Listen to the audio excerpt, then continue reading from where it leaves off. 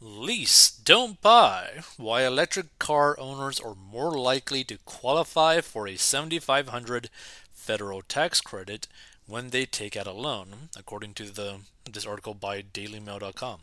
So let's check this out. Leasing an electric vehicle could be the easiest way to qualify for a new federal tax cut, experts say. Motorists can claim up to 7,500 in credits when they buy specific models of cars thanks to a rebate in by the US Treasury Department in April. But a bizarre loophole in regulations means that those who lease rather than buy have a greater choice in electric vehicles to choose as their next ride. The credits can be used to reduce their monthly payments on a leased vehicle. So in April, leases accounted for 41% of all electric vehicle deliveries, four times the amount in December. I gotta say, like, people are so, like, addicted to the idea of driving these electric vehicles. And here's the thing. Personally, I don't think there's anything wrong with wanting to drive one of these electric vehicles, but like financially speaking, does it make sense? Yeah, you're saving money on gas, but are you really saving money if you end up basically paying for a car that's double the price of the car that you were originally going to buy that's gas? Like, a lot of times it just doesn't make sense, like, at all. Like, people need to factor that in.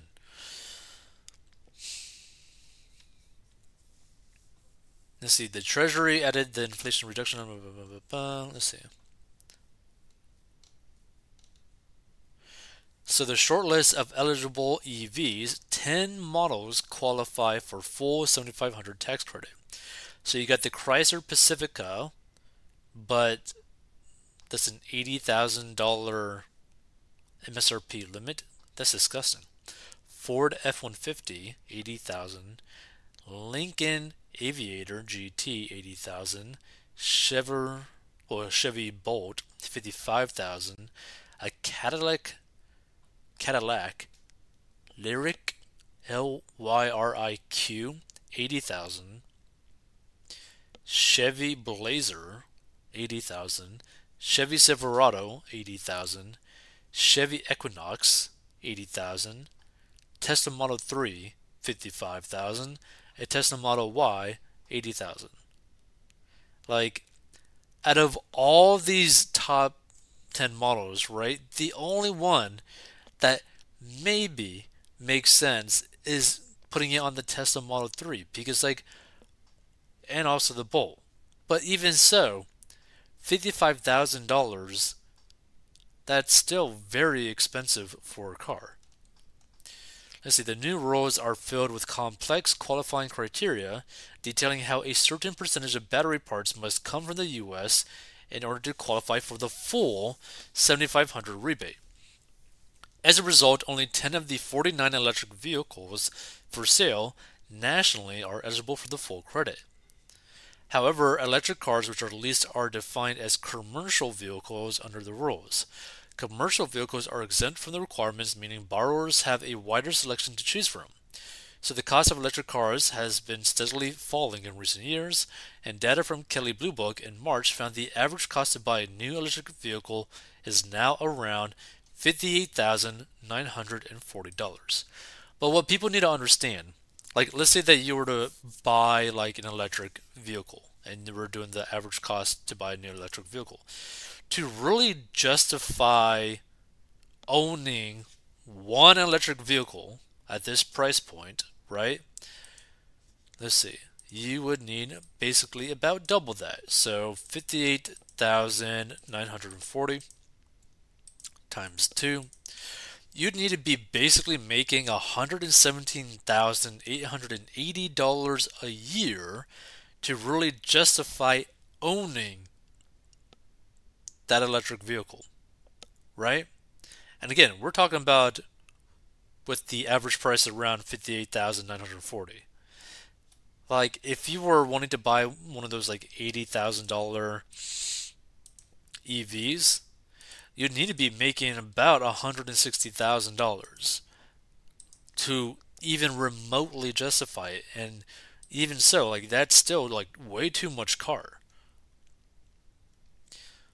So the price of leasing has also dropped. Consumer intelligence company JD Power found the average monthly ownership cost of an electric car leased for 3 years has fallen by $403 since December, largely because of the tax credits. Lease affordability has surpassed purchase affordability, Elizabeth Creer from JD Power told AP News. Jolf Pohanka, president of a 21 dealership group in Maryland, Virginia, and Texas, told the outlet he is anticipating a rise in leasing. That's because like people are like trying to buy cars that they simply just cannot buy. Buyers, he predicts, will increasingly recognize the tax credit will help to minimize the cost of an electric car. I think the biggest problem when I see something like this is that basically the United States is a debt country. And people don't really view what is the cost of that item. They're mainly thinking, like, and this is the majority of people, can I afford the payment, right? Like, can I afford the payment for that watch? Can I afford the payment for that car? Can I afford the insurance payment? Can I afford all this stuff, right? It's all payments, payments, payments, payments. Like, can I afford the monthly payment? And there's so many people with like massive amounts of credit card debt that are only thinking not how much, like how big their balance is. They're thinking like, oh, I could keep spending on this credit card because I could afford the monthly minimum payment, which is insane.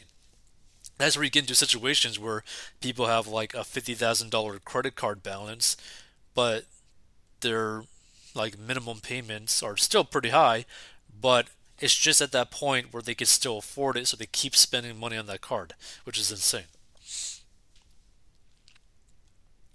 Let's see. Critics argue, however, that the loophole benefits manufacturers that produce all their vehicles overseas and have yet to build factories in the U.S., which some believe was the purpose of the law. According to AP News, the Treasury denied creating a loophole and said it was Congress that exempted commercial vehicles from the manufacturing and battery requirements. When a dealer buys a vehicle and leases it to someone, it amounts to a commercial transaction. The dealer or a finance company receives a tax credit and retains ownership of the vehicle.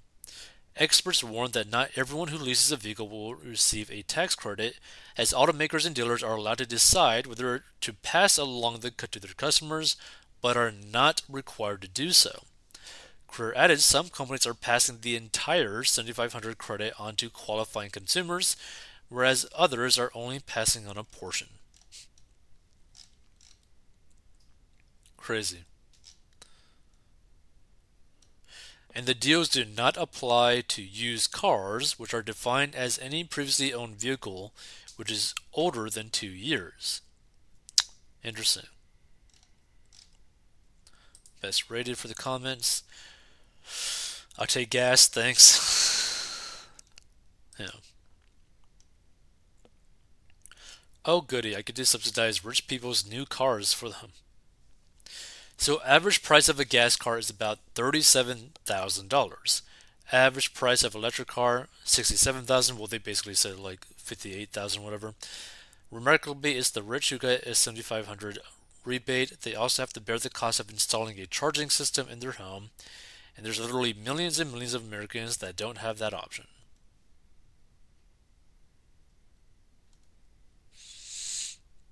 Still don't want one.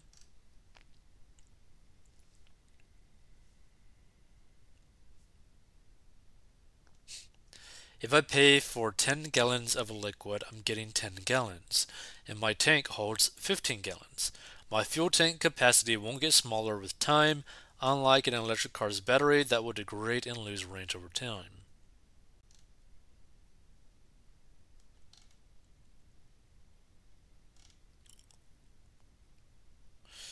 Yeah, interesting. Feel free to give your thoughts if you stumble upon this. To me, it's just you gotta really like take a step back and really understand your financial situation, right? Because leasing a car is technically one of the most expensive ways to like run a car, right? Now, the biggest issue that I see with leasing a car is that you don't own the car. Like, you don't get a lot of freedom as to what you can do with the car. You tend to get hit with payments if you drive too much of the car. Like, the whole point of getting a car is so that you drive it, right? So if that's the point, why lease it when you're limited as to how many miles you can go? And if you go over it, you start paying a decent amount for overdriving it. Like, I don't like I understand some people leasing their cars because maybe they will like do like a tax write-off for basically the whole like a lease payment, but at the same time, it still may not actually make sense, right? Like, buy a car that you can afford that is 50% or less than what you make in a year to financially justify it, right? Now, I don't think people should even remotely have a car that is about 50% their yearly income because that is still too much car for you. But technically speaking, you could afford it, right? It's not good. Like for me, I feel like if you were making like 50K after tax, maybe buy a $15,000 car cash. Maybe buy a $10,000 car cash. If you can find a 5K car that's reliable, go ahead and do that. But like you got to understand too, like no matter what vehicle you drive, it's going to go down in value. It's not going to go up. Unless you're getting into like very rare collectible cars, which you probably aren't, whatever you drive will go down in value. So think about it. The $58,000 average car price for an electric vehicle, that's going to go down in value. And who knows what the value is going to be for an electric vehicle 5 years from now, right? Because the technology for these electric vehicles are going to go through the roof.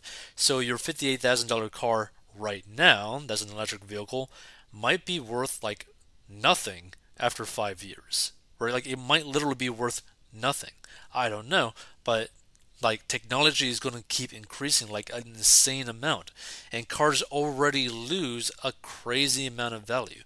Like I think like Range Rovers lose almost like 70% of their value within 5 years. I know some Mercedes lose like 60% of their value in like 3 years.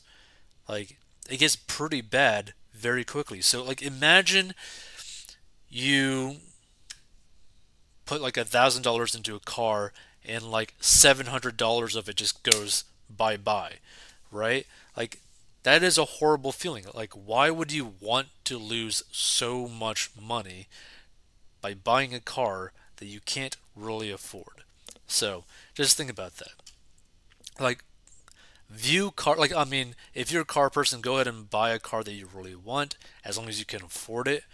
But for the majority of people, like you are pretty much using a car to get from point A to point B back to point A, right? So just get something that fulfills that need that you have and is reliable and try to get it for pretty cheap because a car is basically going to be your second most expensive purchase in your lifetime other than your home, right? Like it's just like behind the home because the home is typically the most expensive purchase that an individual will make. So just keep that in mind.